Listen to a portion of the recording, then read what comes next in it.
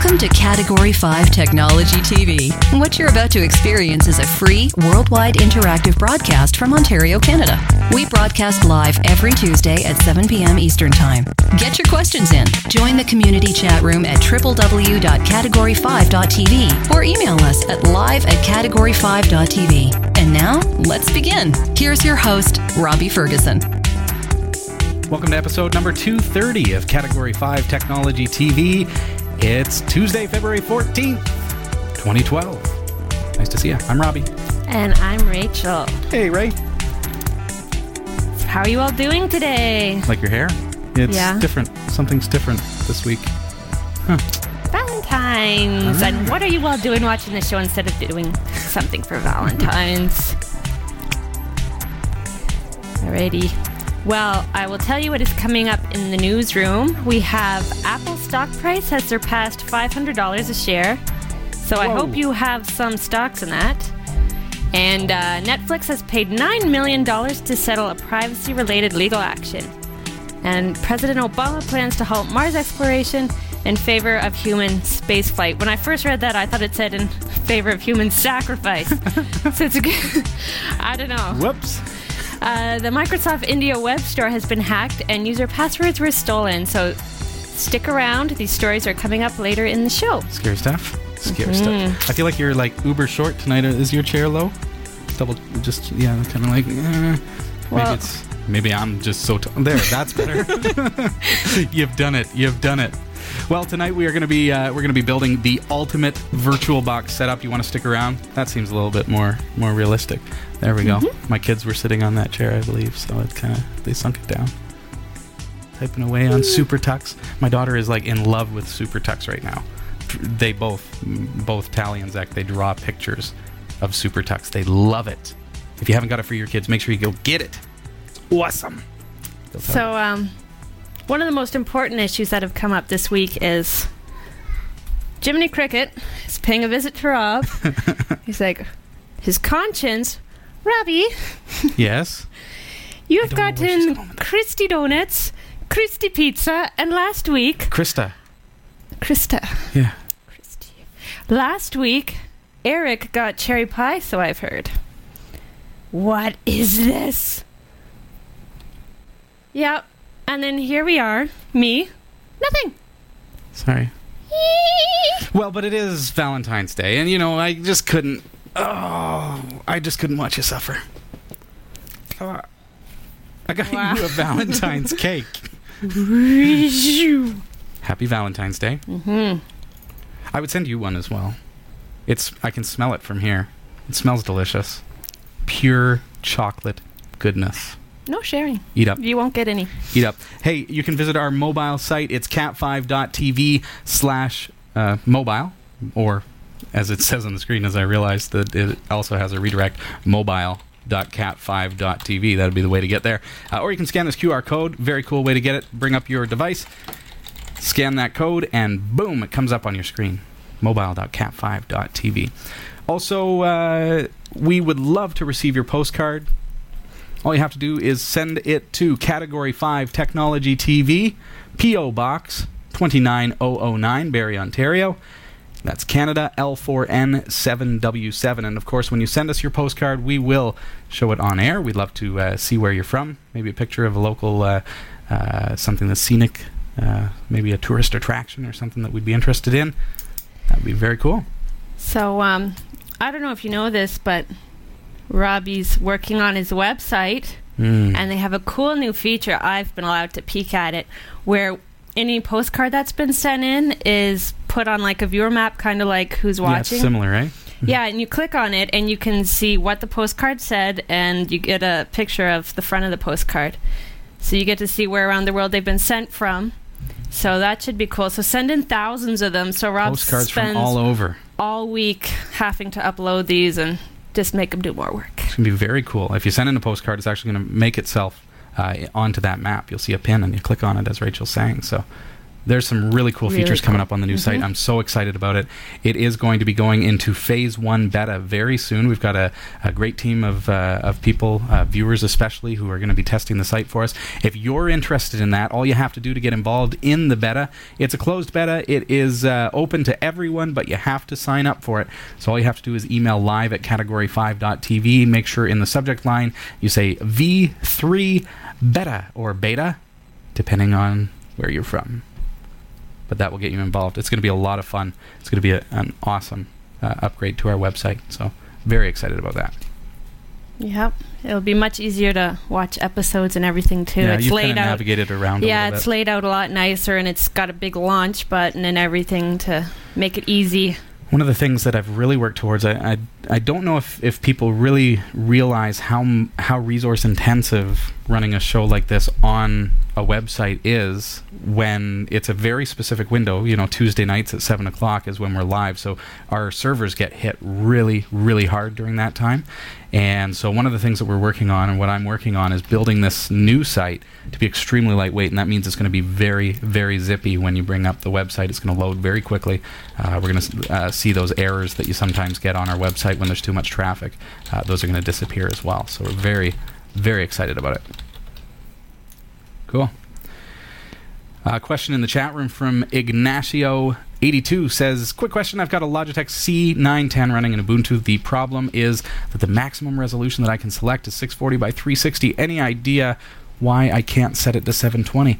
That's going to be like a video for Linux issue, but you would think that if you bring up Cheese, it's going to allow you to set that. Have you used Cheese to test that? Be interested to know. Cheese allows you to just kind of use a drop down and pull it down. But you have, Cheese. She's like, cheese. That sounds cheesy. It's cheese, like a camera, and like say cheese. Mm-hmm. It makes sense. So that, unfortunately, I don't have one of those cameras, so I can't test for you. It's going to be a trial and error, but I'm sure that there are some forums that may be able to help you. Certainly for your particular distribution, if you're using Ubuntu, for example, get over to Ubuntu forums and see if anyone out there has experienced the same issue. That would be my best recommendation at this point. Now, one of the things that I'm really working toward with Category 5, especially if you can believe that we're coming up on our 5th anniversary, so as we move into Season 6 this fall, I'm very excited that we're going to be putting more of a push toward Linux compatibility as far as hardware goes and things like that. So we're going to see more and more of that, but unfortunately, it's getting to that place where we've got hardware to test with. So love to know if you find a resource that helps you fix that, but unfortunately my knowledge as far as that camera goes is not going to help you tonight. So cheers for the question anyways. Cool. So we've got to get a word from our sponsor, and we will be right back in just a moment after this. Your last chance to relax is on the way up the hill. With Liquid Image Canada, you can capture all the action like never before without a bulky sports cam.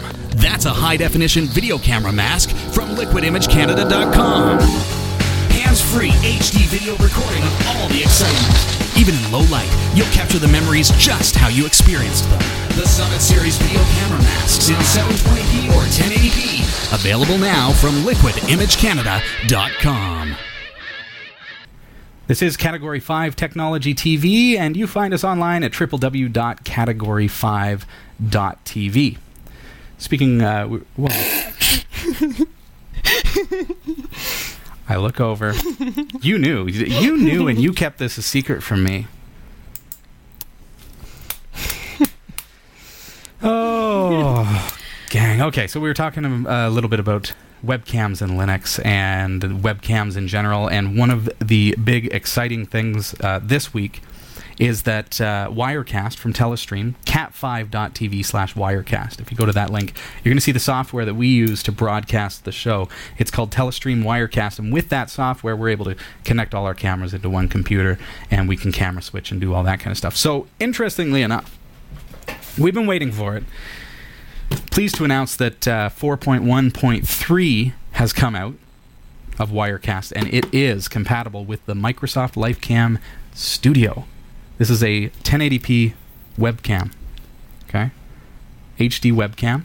It's in fact what we're using tonight. So I don't know if you noticed that we're using a new camera, but it's one of these, the Studio from Microsoft. So if you're watching and you're a Wirecast user, what we're doing tonight is actually broadcasting through the studio in Wirecast 4.1.3. And I kind of wanted to touch on it because I know that a lot of you are curious about what it would take to be able to broadcast your own show, or maybe you already broadcast a show and you really want to step it up to HD. Well, here's an opportunity to do so very cheaply. You can find out more about this actual webcam on our website, actually on my blog. It's cat5.tv/lifecam. And if you go to that website, you're going to learn a little bit more about the processes that we went through in order to get this camera working on Telestream Wirecast. But now that it's here, fantastic. So what I'm going to do, I'm going to bring up the GNU image manipulation program. I want to show you just a quick little demonstration. And while I talk, I mean, you can eat that cupcake thing. The massive cupcake. What I want to show you here, I'm just going to give you a quick demo of what is a little bit different here about the studio. So we were previously broadcasting in 720p, so that's 1280 by 720 is the resolution of 720p. So essentially, let's say that is the size of our window. So I'm going to color that in black so that we have something to reference, okay? I'm going to create a new layer here in the GNU image manipulation program, and I'm going to go and change the canvas size now proportionally to 1080p, 1920 by 1080. So now you'll see that comparatively, that's the amount of camera data, video data that we now have added to the video. So that black box is 720p. The grid is, in fact, 1080p. So check out what I'm going to show you. And this is something for Wirecast broadcasters, people who are considering using the Microsoft LifeCam Studio, because sometimes what we don't realize with a 1080p camera is that we don't necessarily need to broadcast in 1080p. I'm going to show you what I mean in just a second here. I'm going to grab another color. I'm going to go green. And let's fill in that layer green. Okay? Not that layer. Haha.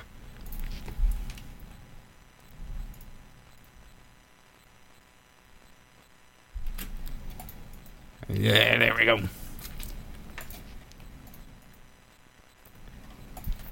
Created the layer in the wrong order. There we go. Okay, so green is 1080p. Black is 720p. Watch what I can do with this black box. Okay?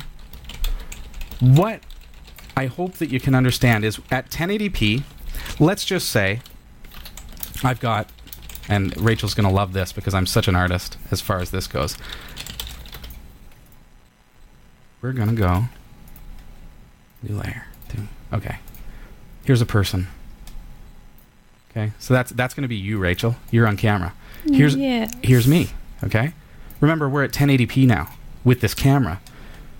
All right? So we're not actually broadcasting at 1080p. We're using a 1080p camera. So if you're interested in using what's called digital zoom, watch this.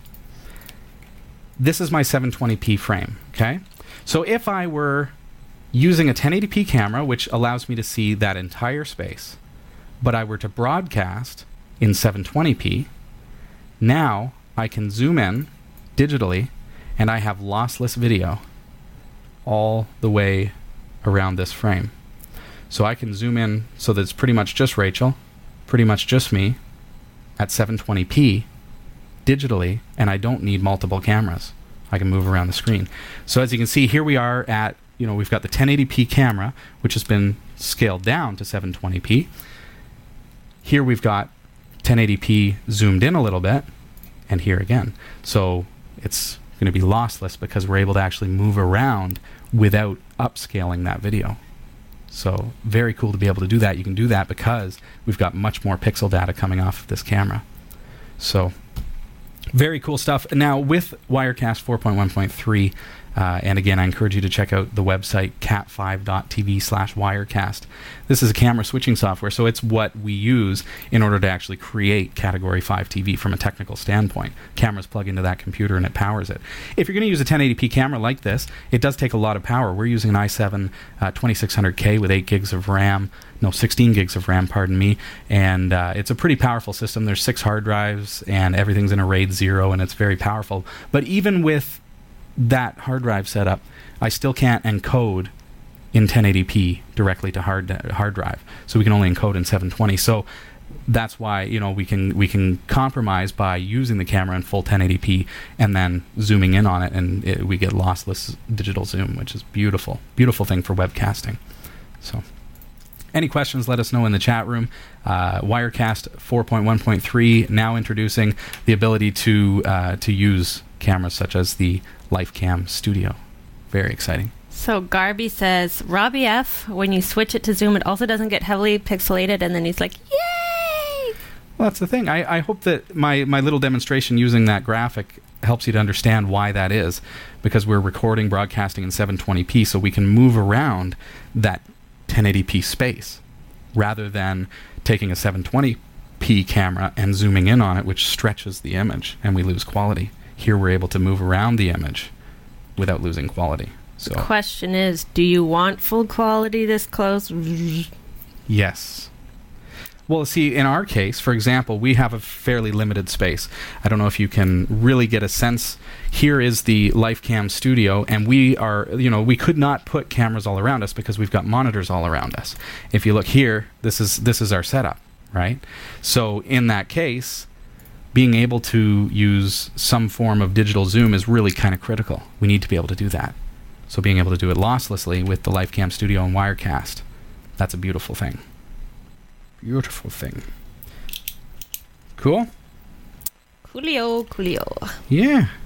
Well, we've got a couple of viewer questions that we should probably jump into. We've got a lot going on tonight, and I'm very, very excited to be showing you some stuff with VirtualBox. We're going to get really under the hood, and we're not going to be looking at it from as much an end-user experience as a server administrator kind of experience. So stick around. We're going to be talking about that in a few minutes.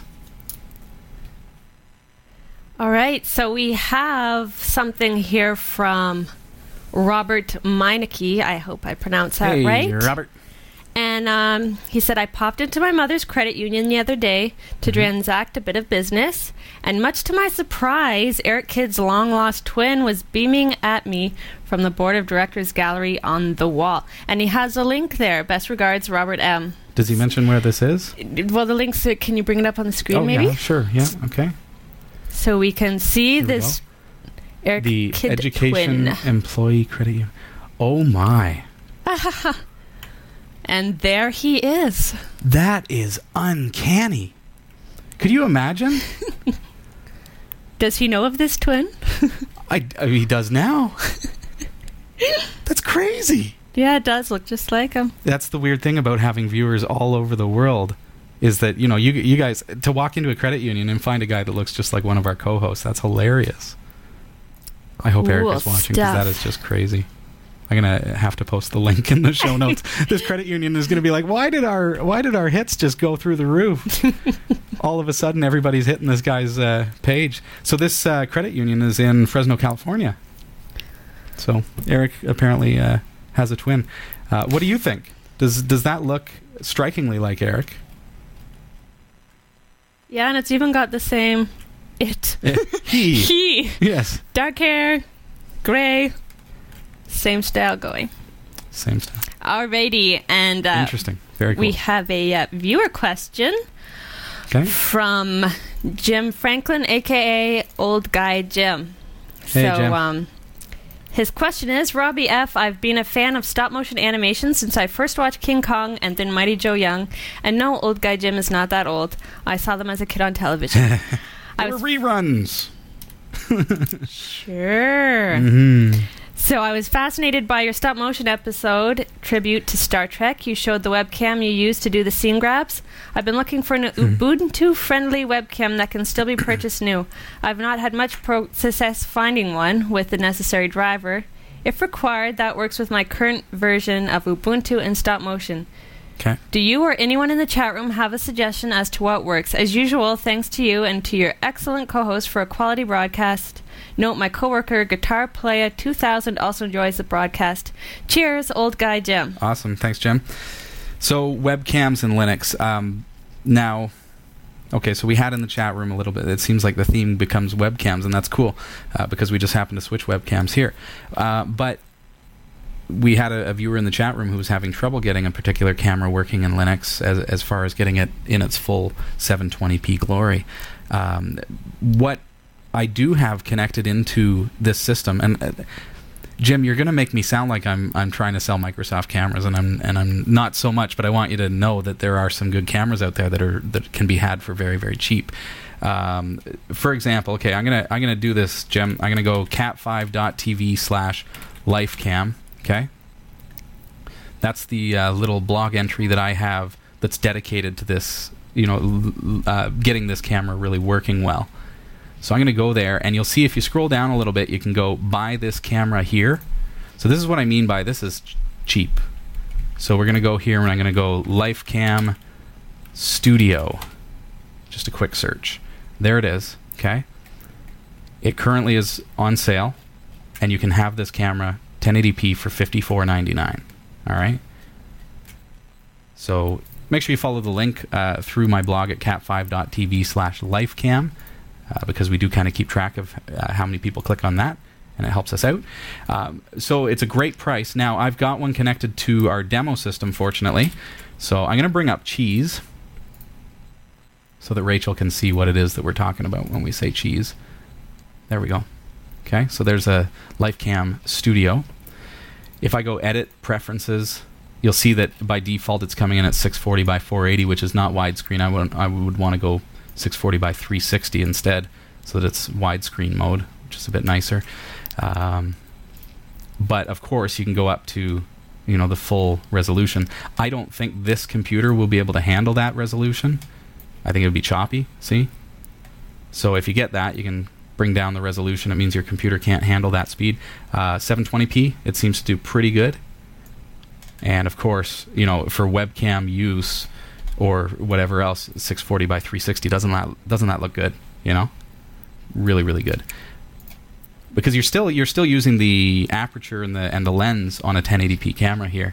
It's just that you're scaled it down to 640 by 360. So let's close out of that. And you said that you are interested in doing some stop motion. So I'm going to bring up stop motion, which I have installed from our demonstration. Click on the camera there, and there we go. So you'll see that this camera, in fact, does work with stop motion. So we'll create a quick stop motion video. Stay very, very still.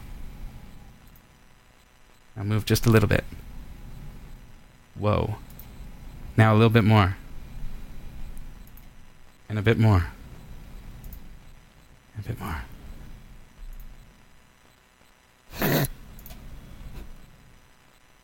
This is not the correct way to make a stop motion video, people.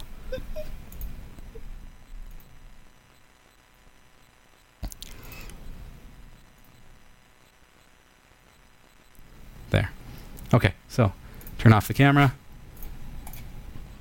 And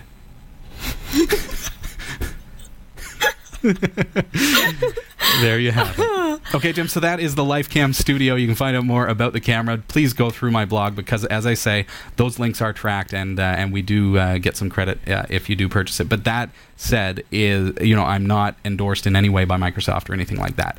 I just am looking for a deal myself, okay? So that we're able to pick up these cameras for $55, and they're 1080p. Maybe you can't get 1080p, Jim, but if that's the case, as you saw there, even at 640 by 360, it's a good quality camera for the price. USB 2.0, so it's compatible with most systems. It does require pretty heavy specs, but does a really good job. And as you see there, it works on Linux.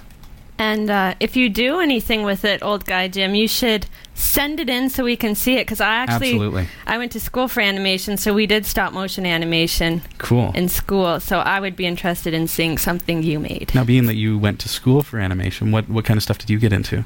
Be interested to learn a little bit more about what you've done. And we know that you do these amazing cartoons because you've seen the cartoons. You see it on our website right now if you go there, the Valentine and things like that. Yeah, well, I worked on like 2D animation and stop motion and flash animation. So, Cool. yeah, it would be neat to see. I remember one time spending an entire day doing a bit of stop motion animation because it's 24 frames a second. So to Right, do like yeah. a minute of video took forever, and then at the very end, the teacher came in and said, "Oh no, do it again." So, Not good enough. Not good but enough. if you like it, I recommend. I think his name's Jan Svankenmeyer or something. Made a movie called Alice. Now that is some weird stop motion animation. Check it out. Cool. Yeah, the stuff that I've done with stop motion, I mean, I think it's really, really neat, but I've only ever really tinkered with it. And we did a demonstration on the show in which, literally, how much work it is to do 24 frames a second. So to do a 10-second video in a 15-minute window is tough. Quality goes down the drain. So, well, you can actually send in your viewer questions. Go to your email application, send us an email live at category5.tv. We would love to field your question. Try to answer it right here live on the show. Viewer questions tonight are brought to you by Category Electric. They are the official electrical company of Category 5 Technology TV. Find out more about them by contacting them, our Category at categoryelectric.com. And of course, they will take care of your electrical needs anywhere within 100 kilometers of Barrie, Ontario. So check them out. Cool. Could take a question in the chat room if there are any. Got a couple of minutes here before we jump into the news. Well, I was going to say, because I mentioned it earlier, so some people like the cartoons. Yeah. So if anyone has a cool cartoon idea related to Category 5 or the Rob or the co-host or whatever, something related to the show, send in your ideas, and if there's one I like, I will do it for you, and maybe Rob will show it on the show or whatever. Yeah, very It's up cool. to you. So Now, we actually... make it funny. For those of you who have perhaps not seen a Rachel Shue cartoon, if you go to our photo gallery on our website, category5.tv, you can see some of them. Here's your Happy Valentine's Day for today. And there we all are. There are a couple in there. We had a Christmas one as well that Rachel did. So yeah, great idea to send in your ideas. You can email them to live at category5.tv, and Rachel will receive that request. And it's fun stuff. Cool. Nicely done. Nicely done. So Broked Computer has a question, if you have time. He says, do you know how to set up an Active Directory LDAP server? With the time that we have, as Invincible Mutant would say, I will direct you towards Turnkey Linux. Oh, is that like another 9-hour setup? Well, an Active Directory setup, setting up a domain for your Windows network can be deeply involved. The thing is do you want to go with full Active Directory services with like a small business server from Microsoft or something like that, pay through the teeth for licensing just by itself, let alone the software itself, but licensing, terminal user cals and things like that can cost a fortune. Instead, we can actually fall back on Linux-based Active Directory architecture. So if we go to Turnkey Linux, the reason that I recommend them is that it's already pre-built for you. It's really, really simple to get started out of the box. turnkeylinux.org. If we scroll down just a little bit, you'll start to find the appliances. There are a ton of pre-built virtual machine appliances. LampStack, for example, if you want to create a Linux, Apache, MySQL, PHP stack to host websites. Joomla, WordPress, Redmine, etc., etc. And here's the one, Turnkey Domain Controller Appliance. That will, in fact, replace your need for a Windows primary domain controller by using Linux technology. So you're able to create the same environment for your Windows users, but it's free. So check it out. It's turnkeylinux.org, and that particular one is called the Domain Controller. All right, check that out.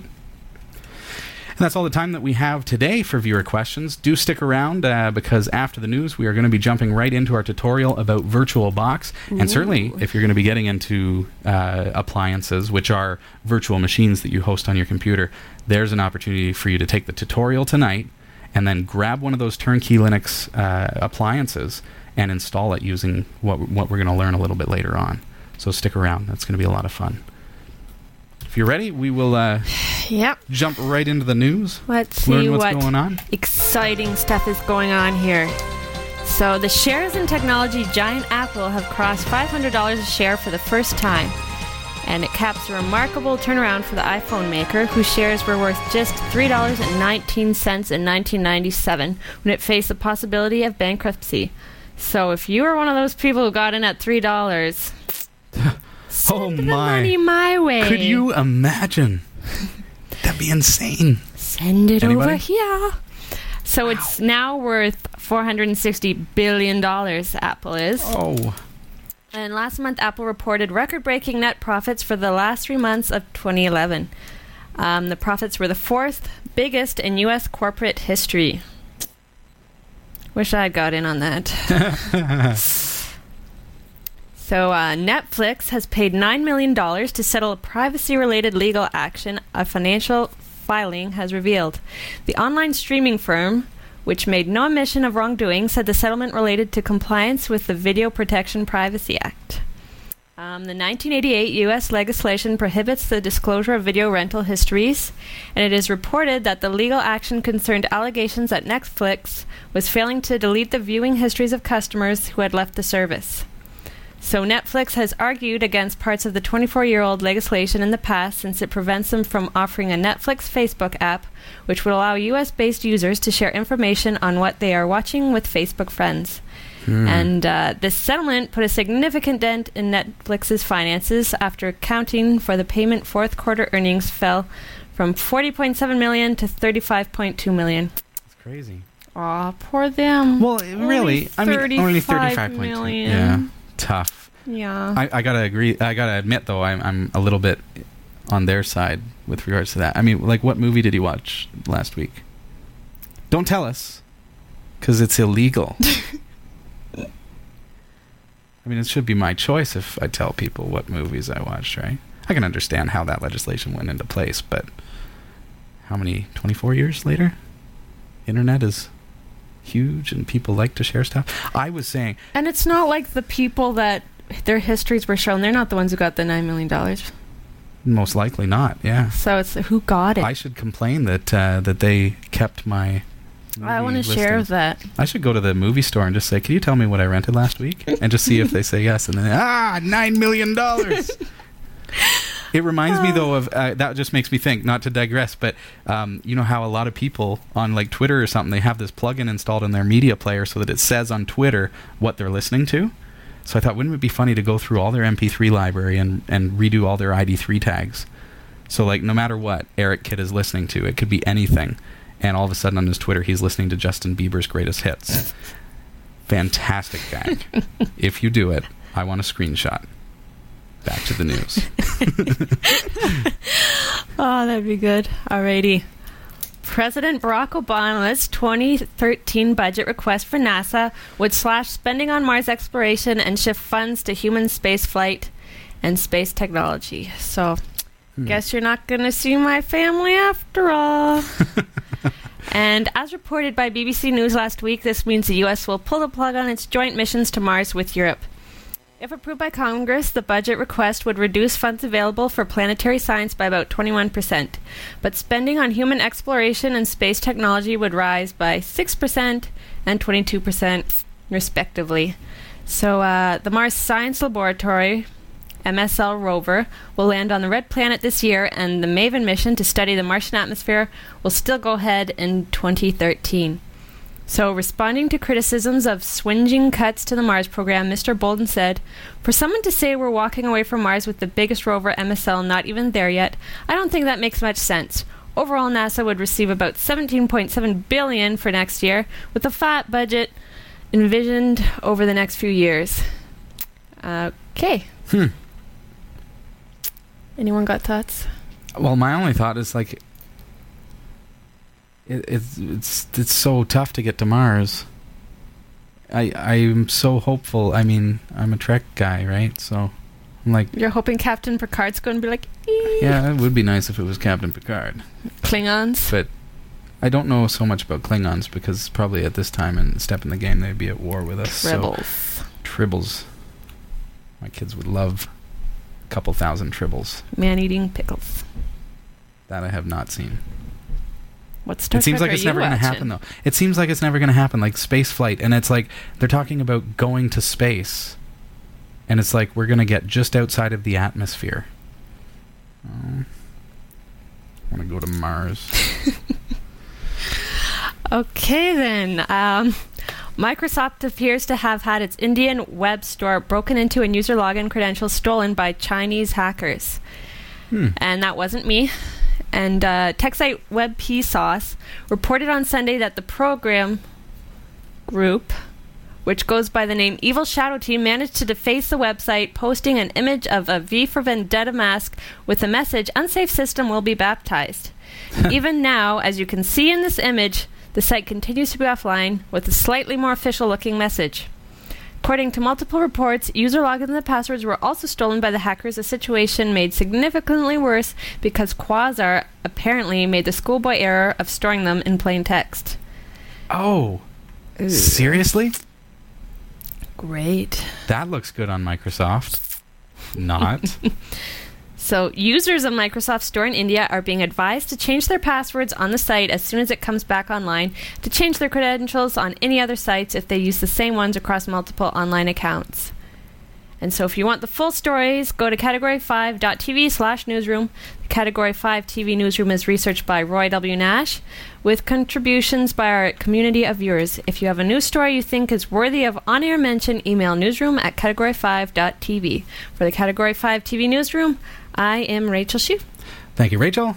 The news tonight is brought to you by GardenGateFarms.com, certified organic broccoli sprout and wheatgrass juice. You can check them out online, GardenGateFarms.com. Also, Planet Calypso. Get the free online massive multiplayer role-playing game at cat5.tv/Calypso. This is Category 5 Technology TV. Thanks for joining us on the show tonight. And you can find our website at www.category5.tv. There you go. We also, again, have the mobile site, mobile.cat5.tv. We'd love to have you join us there or on our website. Cool stuff. Are you familiar with virtualization? Okay. One of the things that I really hope to accomplish with Category 5 TV, and I think that we kind of do this, is to be able to offer you ways to save money by using technology to your advantage. And one of the coolest things in business, and even as a home user that have come along in a long time, is something called virtualization. It basically means I can be running Linux, but then if I do need Windows, say for Photoshop or something like that, I can boot up Windows inside of Linux as if it was a program. So now all of a sudden I've got my Windows environment, I can create my virtual machine, as it's called, and within that environment I can install my accounting software that's Windows only, even though technically I'm running Linux, because virtualization lets me do that. Lets you very quickly switch between different operating systems because it's a virtualized environment. It treats your Windows installation as if it was another program installed on your computer. So you can switch over to Linux instantly and surf the web or whatever a lot safer. So with virtualization in a business environment, of course, what that means for you is that you're able to create virtual servers. We were looking a little bit earlier tonight about at Turnkey Linux Appliances, where you can replace an entire domain controller. Well, imagine, if we go back 10 years in time, we'd have a server which would be way oversized, way overpriced, very expensive to repair if anything ever goes wrong with it because it's all proprietary. And each server would run one task, really. You'd have a domain controller server. That server was one physical unit. If you wanted to have Exchange mailboxes, quite often systems weren't powerful enough to carry both tasks, so you'd have to run that on a separate server. Then you'd have a file server for FTP and Samba, things like that. So you end up with a whole bunch of servers in your corporate environment. Well, now we can take that, we get one basically super powerful computer, which is much smaller than they ever used to be, and in that computer we can install a whole bunch of virtual computers. Literally is like having a whole bunch of computers installed in one computer. So we start off with Linux as our base because that's the most stable, the most virus immune. I guess would be the word. We don't have to deal with Windows viruses, of course, because it's Linux. So starting with Linux as our base, we can then install a turnkey Linux appliance for our domain controller. We can install a Windows XP system to be able to run our Photoshop and whatever else. We can install a whole bunch of different systems, and they can run simultaneously as long as you've got enough RAM. So if you want to give each machine, say, 4 gigs of RAM, and you've got 16 gigs in your system, well, no problem. You've got enough to run at least 2 or 3 virtual machines simultaneously. Chances are you're only going to, unless it's a server, you're only going to need to run 1 or 2. So tonight what I want to show you is how to create basically the ultimate server-based environment. We're talking about a headless VirtualBox setup. Very cool stuff. Again, if you're in business, or let's say I love the example of things like nonprofits or churches, charities, and things like that, where you really need to be able to save money. So here's an opportunity for you to do that by using a pretty good PC. So, Oh, I'm just writing notes for myself. Okay. All right. Eric does this thing where he scratches something down and then he goes. Subtle. Yeah. Subtle. So tonight, okay, so imagine, okay, we've got a system that's built to be a virtualization server, okay? So it's going to house a whole bunch of other stuff. So that system may have a little, fairly good amount of RAM, but we want to stick it in a corner somewhere in a server room. We want it to be on a UPS so it's got battery backup and it's going to be doing its thing, and we can use remote desktop or VNC or any of those kinds of things in order to access them. But we don't want to have to stand in front of the server, because these days you don't need to. I can administer a server way down in California from up here in Barrie. I can take care of everything for you remotely without ever having to stand in front of the server, and that's what virtualization gives us in the real world environment. So a couple of tools that you really need. One of them is called VirtualBox. I already have VirtualBox installed on this system. VirtualBox is a free piece of software which allows you to basically, you'll see here that, and these errors are just because of some of the virtual machines that I have are just, have been deleted or whatever. But you see, like I've got Windows 7 installed, I've got Ubuntu 11.10, Linux Mint, Debian, Chemo, and I've got my website. All these things are virtual machines on my system, so I could boot up any one of those. Very cool stuff. But what I want to do, I have to sit here in front of a computer. So I'm not going to take you step by step through installing Linux and things like that. What you're going to need is basically Linux. We're going to need Apache, which you can install, if you've got Debian Ubuntu. I'm using Zorin OS. Just install the PHP 5 meta package. Go into Synaptic Package Manager, go to PHP 5 and just install that. That's going to give you Apache and PHP. That's all we need today. Or you can go into your terminal and type sudo apt-get space PHP 5. All one word, PHP, the number 5. That's going to install that for you. With PHP 5, that again gives you Apache. What that means is my computer, or in this case, say my server, okay, is going to become a bit of a server. It becomes a web server. That file is in fact, so what you're seeing there where it says it works, I'm going to go var www. There's a file called index.php in this folder. If I open that, you'll see exactly what that file is, right? I've added a mail script there to test it, but it says it works. Okay? So that's all that is. Brilliant. Okay, so that's Apache. That's what we're going to need. Okay, so we've got VirtualBox installed. Let's get rocking on this. I'm going to close VirtualBox because what we're going to do is we're going to create an entire server environment to allow you to administer this thing through your web browser from anywhere on your LAN, or you can open up a port on your firewall and you'll be able to administer it remotely as well. First things first, we need a Linux user in order to in order to basically run VirtualBox. I'm going to create a new user. Linux users for me and for you probably are going to be under System, Administration, Users and Groups. Okay, create a new user. I'm going to call this one VBox. All right, just to make it nice and easy, and I know exactly what that is. It's going to be my VirtualBox user. I'm going to hit OK. Not a lot of stuff has to happen to that user because really they're just to authenticate. I'm going to call my password 1234 1234 1234 1234. I would never set a password to that. We're going to do that just for the demonstration because, we're not going to create a big, strong password on the show and then I'm going to sit here wondering, what did I set it as? So for you, I want you to use something that's uppercase, lowercase, alphanumeric. It's got a couple of characters in it that, are like an at symbol or an explanation point or commas or whatever else, so that it's nice and strong so people can't guess at it, okay? So in the meantime, we're going to go 1, 2, 3, 4, 1, 2, 3, 4. Okay. My VBox user is created. I'm ready to go. Close out of that.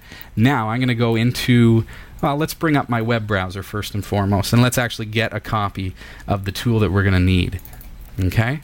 So what I'm going to do is I'm going to create for you a nice little link, cat5.tv/VB. All right? Stands for VirtualBox if you ever need to remember that.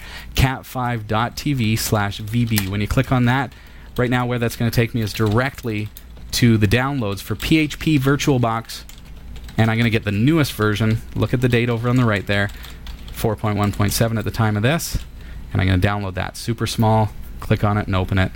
There it is. Okay. I'm going to extract that to my temp folder /tmp. Here we are in Linux doing all this, and then I'm going to close this. Okay, so now I have a copy of this PHP VirtualBox in the temp folder on my computer. Let's go into our terminal. And I'm going to go into cd/tmp and then go cd space. And it was called PHP, and then I hit tab to fill in the rest so I don't have to type the whole thing and hit enter. Now if I do an ls, which shows me a directory listing, there's all the files. So now I need to go. Do you remember where the files are located for our website? A little quiz for you.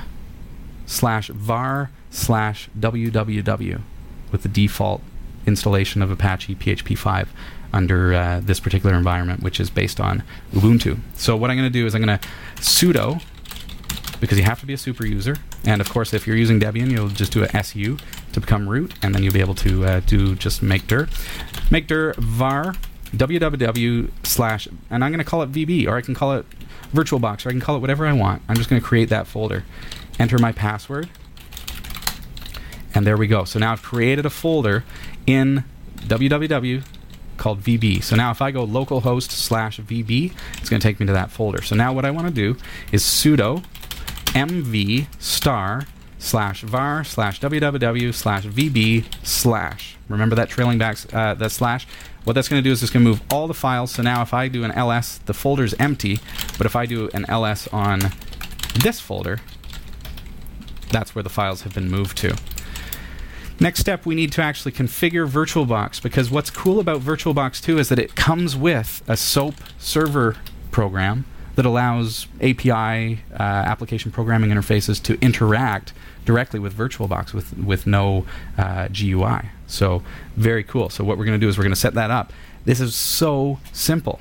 All we need to do is go sudo gedit. Okay, we need to create a file which probably doesn't exist, but we're going to go default, so /etc/default/virtualbox.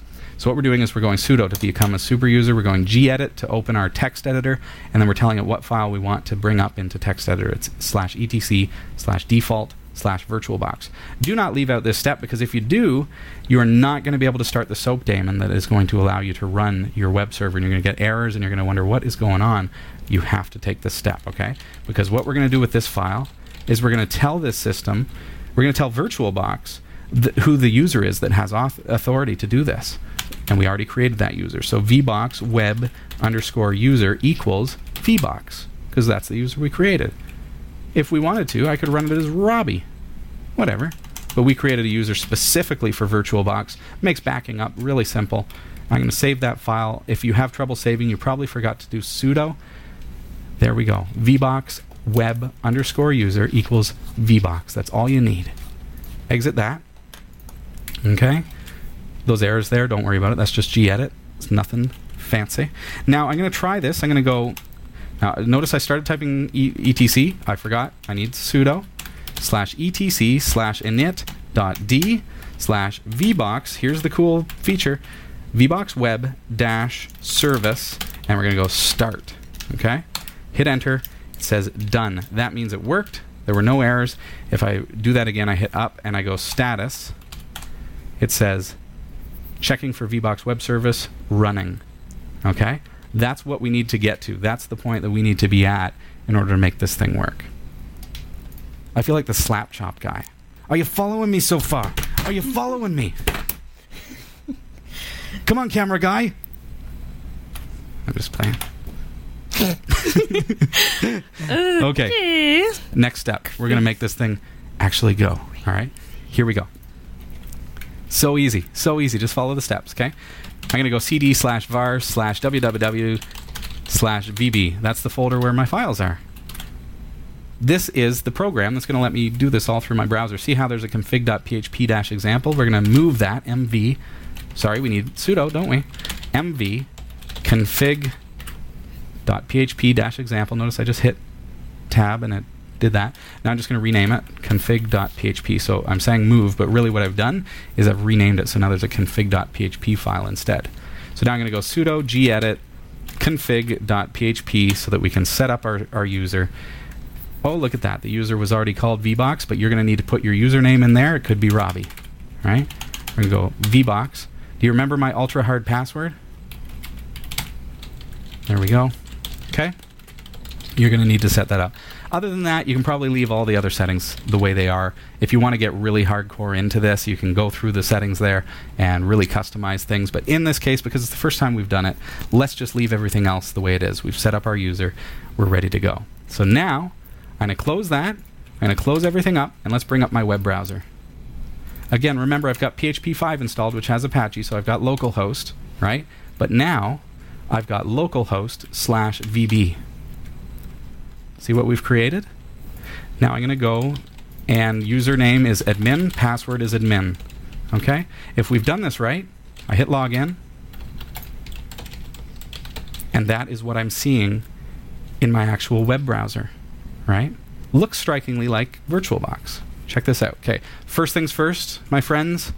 Admin is not secure. Let's go File, Change Password, Old Password, admin. New password, of course, our super secure password, 1234, 1234, 1234, 1234. That's going to be your super secure password. Okay, that's the first thing I want to do. Now look at this. If I click on VirtualBox there, it tells me about the running instance of VirtualBox. Remember, I started /etc/init.d/vbox web-service. I started that service, and that's what this is now allowed to connect to because I set up the user credentials for that VBox user. Okay? So now, let's create a new virtual machine. Just as if I was actually in VirtualBox. Next. Name of my virtual machine. Now, can I remind you here, I'm in my web browser. This is Chrome. I'm not running VirtualBox now. I could be on any computer on my network. You could bring it up. You could go to my IP address /VB and you'd be able to access this interface as well. Anyone on your network. But remember, that's why we have that secure password. Okay? You can open it up to the firewall port 80 if you want. Okay? But again, it's safe in that it's set up with a password. All right? And it's as secure as you set it up to be. Watch your firewall, though. We're not going to get into security issues at this point. We're going to do this all in the LAN for now. I'm going to call this my Windows system. We'll call this Windows 7. So users wanting to install Microsoft Windows version 7, okay, 32-bit, let's say, and then we hit next. And we tell it, how much memory do you want? And you'll see this is exactly like VirtualBox. What do you want to do? Create a new hard disk. These are virtual hard disks. You don't have to worry about formatting them. They're not going to touch your actual host operating system, okay? And you follow the prompts just like you were setting up a real virtual machine in VirtualBox. It's done and done. So now I have a machine for Windows 7. All I need to do is go into Settings, go into Storage, and grab where my CD is, right? Choose a virtual CD disk image file, and I can use an ISO, or I can use my actual CD drive and install my system that way. So here's what's really neat. Now, we don't have any virtual machines installed yet. I'm going to tell you something real quick, because some of you may have noticed that now that I've run this VirtualBox instance, you'll notice, well, where did Robbie's machines go? He used to have Windows 7, Ubuntu 11.10. Where did all those go? Remember that those were under the Robbie user. Okay? Now, I've created a new user called VBox, and that is the user that's now running this program in the background. Headless. I don't need a monitor anymore on that computer because I'll use my web browser from any other computer. I can use the web browser from a tablet, right? So if I want access to those machines, I can move them over, I can copy them over, I can create symlinks or whatever I need to do. But in this case, we're starting with a fresh install. We're going to create new virtual machines. If you want to grab a Linux appliance, you can install those as well. You've got an option here up at the top. So this is for you if you're looking at that turnkey. You can go import appliance, right? Or alternatively, what I usually do is I'll just create a new virtual machine, and I prefer to download the ISO and just go through a full install. It's very quick with turnkey. So that is how we create the ultimate VirtualBox setup. Of course, this just gives us so much freedom. It is browser based. We no longer have to have a head on our VirtualBox machine. It now takes VirtualBox to the server platform in such a way that VMware was the way to go in previous years. So now if you run a server, if you're an administrator, an IT director, anything at all, anywhere where you're dealing with virtualization and needing to cut costs, needing to use hardware to its full power, because remember, these days your computers are so incredibly powerful. I bring up my system monitor here, right? And I've got, this is just my demo system, and my CPU is running like 20% usage, 10%, 2% usage. So what a waste of resources if I'm just running one operating system. Now with virtualization, I can run multiple operating systems, and in a server, that is a fantastic way to cut costs. And it's virtual hardware. If your real hardware crashes, take the backup of that virtual machine, move it onto another server, move it onto a laptop. Just install VirtualBox. It's free. VirtualBox.org. And then you can move that virtual appliance, that virtual machine, anywhere. You can store it on your network and boot it up from any computer. It's fantastic. So many good things to be said about virtualization. And VirtualBox has now entered that server realm. We're no longer just for the desktop. This is Category 5 Technology TV, and we're online at www.category5.tv. I'm sure that I would expect that there may be some questions in the chat room. We've got a couple minutes here to field those. Well, actually, Invisible Mutant had a question, but it was way back in the list. So if you still have it, do you want to repost it, Invisible Mutant? I don't remember. It was like, let me see. I think,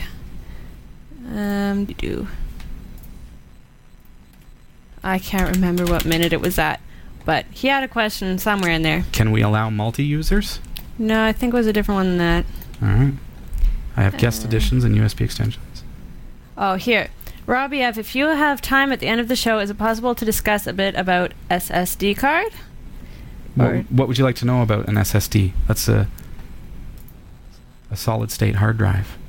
Let us know what you'd like to know. I'd be happy to talk to you, but let's try. If there are questions specifically about VirtualBox and how this technology can be used, I'd love to stay on track with that, just so that it's kind of all here as a resource. But you'd like to upgrade to SSD, in order to get the same, you hear that they're faster, they're possibly more reliable, they're not sensitive to shock factors and things like that. If you put an SSD in a laptop and it gets jostled, chances are it's going to still boot up. If you have a spinning hard drive in there and it gets jostled pretty hard, it's going to damage the drive and you're going to lose data. So there are advantages there. As far as cost to gigabyte goes, you're going to pay through the teeth right now for any really gigabyte to gigabyte. You're going to pay more. But then again, I think what's going to end up happening is we're going to see, because the price of hard drives, spinning hard drives, goes up and up and up after the flooding, we're going to see that gap kind of closing in on itself in such a way that SSD is going to be the way to go. But that said, there are many options there. I'm a Kingston guy myself, but there are some tons and tons of good stuff out there. So what you want to do is look out for the speed is really crucial, and not to plug crucial. But that's the real thing. Get into forums. SSD is very finicky as far as, it's not night and day, it's not black and white anymore, right? Hard drives used to be able to say 7,200 RPM. Great, that's pretty fast. 10,000 RPM, that's even faster. Great. Put it in a RAID 0 and it's even faster. Well, with an SSD, you've got to look at reviews because it works very, very differently. What's up? Agamotto says, ask Robbie which controller set you should go for. That changes from week to week, right? So get into the forums, get asking some questions, get reviewing. Get onto sites like Amazon are great because you get people who usually, I mean, people who review stuff are the people who are disgruntled. So if you want to know what's wrong with something, get onto Amazon and look at people who have bought it, and you'll probably see a bunch of people who have said some negative things. So you can weigh the good with the bad and weigh who really knows what they're talking about and can say in technical terms, so to speak, that this particular drive has this issue or whatever. But it is very, very different than spinning drives. So we don't have time to get right into SSD right now. I'm sorry, but if you want to know more, email me live at category5.tv and we will talk about it on a future show. But that is all the time that we have tonight. Yep. How's the cake? You didn't give me a fork. I've been like... You're supposed to just... Seriously. Fork. That's the way to do it. Alrighty. All right, have a great night, everybody. Yeah, good to see you. Yeah. Take care. We will see you next week. Hillary Rumble is going to be here, so we will talk to you next Tuesday night at 7 o'clock Eastern Time, 4 o'clock Pacific, and we'll see you then. Bye-bye. Bye-bye.